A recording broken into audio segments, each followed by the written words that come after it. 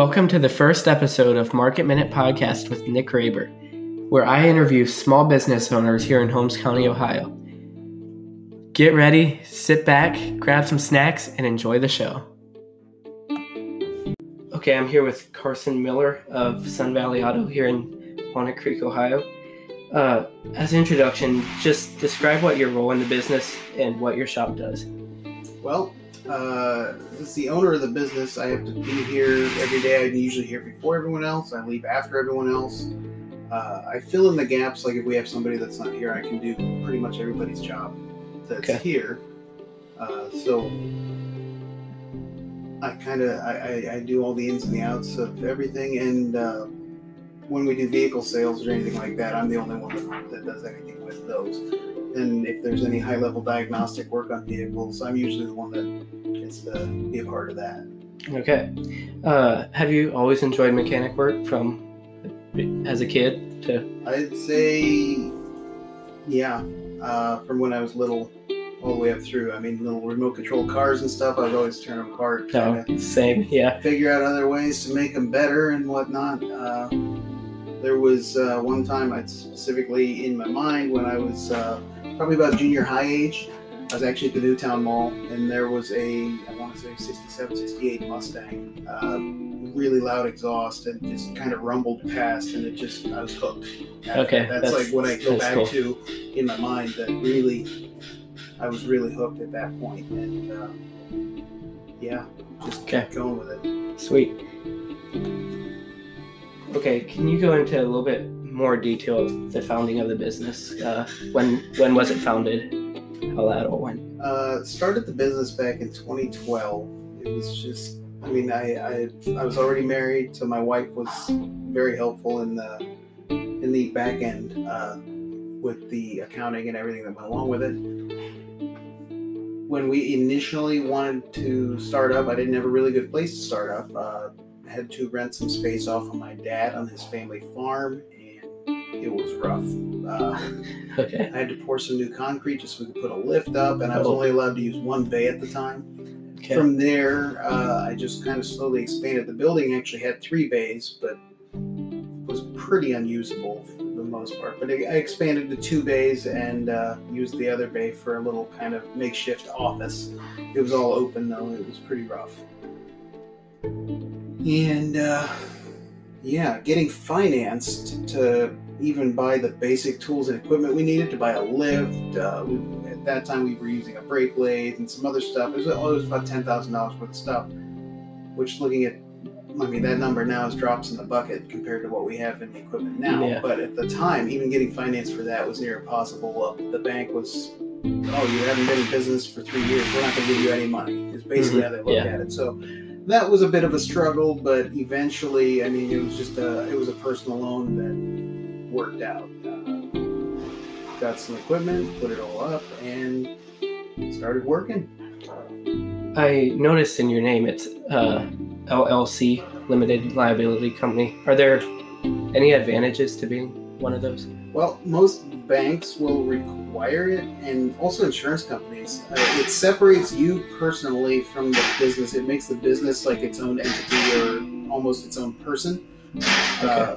So it does. It provides you a little bit of protection that way.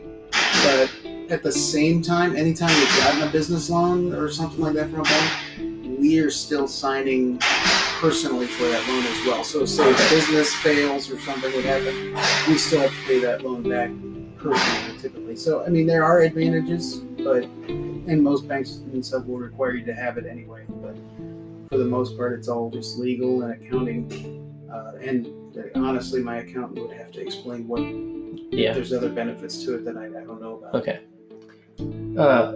Kind of shifting gears here. Mm-hmm. Do you have a motto or phrase that you like to run your business by? Like, is there a certain moral, something that, I've been trying to figure that one out for probably about 8 years now. Okay.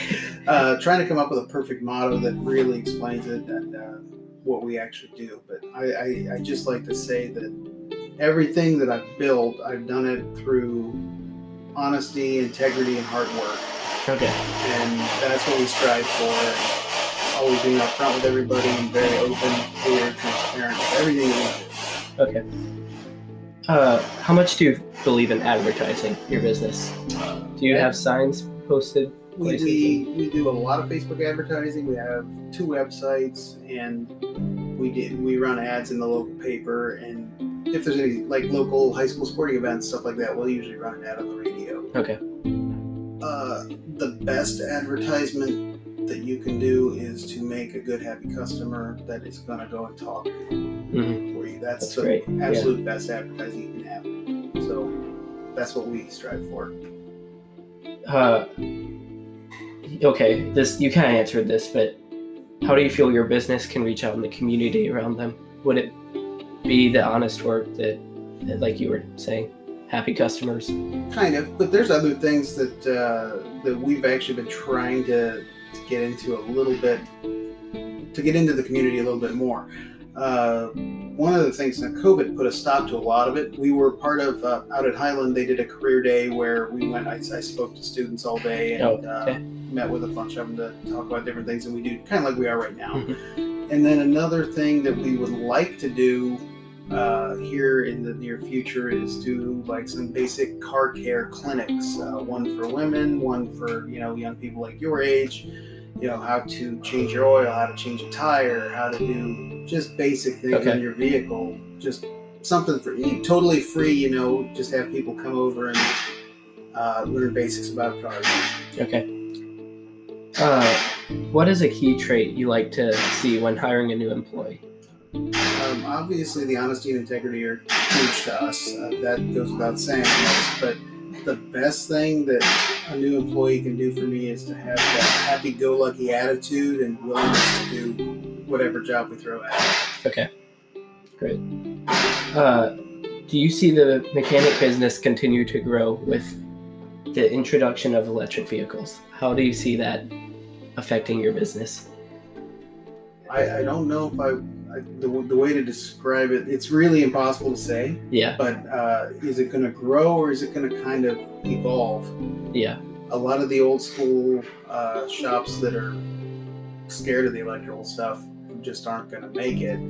But I mean, that's years down the road, 15, 20 years at least. It's really hard to say. But we are specifically targeting some of the EV stuff and hybrid vehicles, trying to get some training under our belt, trying to understand them. We own a full electric vehicle and a Chevy Volt as well. It's a hybrid. Trying to get ahead of that curve a little bit, trying to understand them, and so we don't get blindsided when the cars start driving themselves in the mechanic shop. So that's probably coming. Yeah. Along with that, you say on your website you're a fully digital shop. Is that kind of what you mean by that? Do you do a lot of electrical work, or? We do a lot of electrical work, but what that means, the digital shop and digital inspections are something that we do for the transparency, honesty, and integrity part for the customers. Every time a vehicle comes in, anything that we do a full inspection on every vehicle that comes in, even if it's in for like a headlight replacement. Usually we'll put it up on the lift, we check all the suspension and check all the underneath for oil leaks, coolant leaks, whatever you can find. We take pictures and video of everything we have. Every technician has a tablet, an iPad, that's got a program set up on it with an inspection that I put together, and it's through a company called Auto Vital, so I didn't write the programming myself, but it's a customized inspection that we basically built. And they go through the vehicle and just document every little thing about it that they can, and that's every single time it comes in, so you can see how your vehicle wears over time and how things go. Also saves a ton of paper because they don't have paper repair orders or anything like that. Okay, that's great. Do you have any future plans for the shop? Are you looking to expand? Recently you guys, well, I don't know if it was recently, but you guys started selling vehicles. That started last fall. We brought on the vehicle sales mostly because of COVID, actually. It's something I had kind of wanted to do at one point and had kind of put on hold because I didn't really like the selling vehicles part. Usually when people are buying a vehicle, they're not the best person to deal with. Like, everybody's mean when they're buying a vehicle for some reason. I don't know why that is, but I think they got to get the best deal. But I've gotten over that, and I really love searching for vehicles and buying vehicles. It's really, I'm kind of passionate about it. So that's something that's kind of been really fun for me. But we added it in because of COVID, because if we get slow with work for the shop, we have used vehicles here as filler work, so the technicians can stay busy. They don't have to go home. Luckily, during COVID, we didn't run out of work. We didn't have to send them home. We were able to stay just busy enough to keep them here the whole time. We did some building maintenance and stuff. But in the future, we would like to have a bigger building. We don't necessarily need more people, but a bigger building that we can spread out a little bit more and just have more space to do the work we want to do. And I'd like a car wash detailing bay of some sort. Oh, that'd be good. Be very nice to have. Yeah. So that's my future plans within the next 5 to 10 years. Okay. I'd like about another double the size of the shop space and add a detailing car wash bay. Okay. Just kind of to wrap it up, any advice for a new business owner that you would like to, give them? Well, for me, it was 3 to 5 years of not knowing for sure if everything was going to work out, and just really late nights, a lot of work. Eventually we got to a point where I feel like, any business can fail, but I feel like it's a lot harder for us to fail at this point. Yeah. So it took a long time to get there, but I feel like we're finally there. Okay. The biggest thing is don't be afraid to let go of some of the control. Okay. You have to when you're hiring people, you're I always felt like they're not going to do it as good as I did it or something like that. Well, one of the keys there was finding people that are actually better at certain things than I am. Okay. Letting them excel at their own skills. Yeah. Okay. It's really hard to do, but they're out there. It's great. Okay. And then last question. What can I do in high school to prepare myself if I'd want to start a business in life? And along with that, do you think that a higher education is necessary for mechanic work? Higher education goes a long, long way with mechanic work. There's a lot of after high school schools, like what do you call them, tech schools, of course. But Stark up in Kent would be a prime example. They are teaching all of the latest and greatest technology stuff. And I would highly recommend anybody that wants to get into this field to go to a place like that. There's them, Northwestern out in Lima. That's where I went. There's one up in Cleveland. Highly recommend it. Biggest thing I'd recommend if you want to get into a business like this one, start saving your money. Okay. And start collecting tools. Okay. I think that's all the time I have for today. So thanks for being on this podcast with us. And not a problem. Yeah. Any other questions, get a hold of me. Okay, sure. Thank you.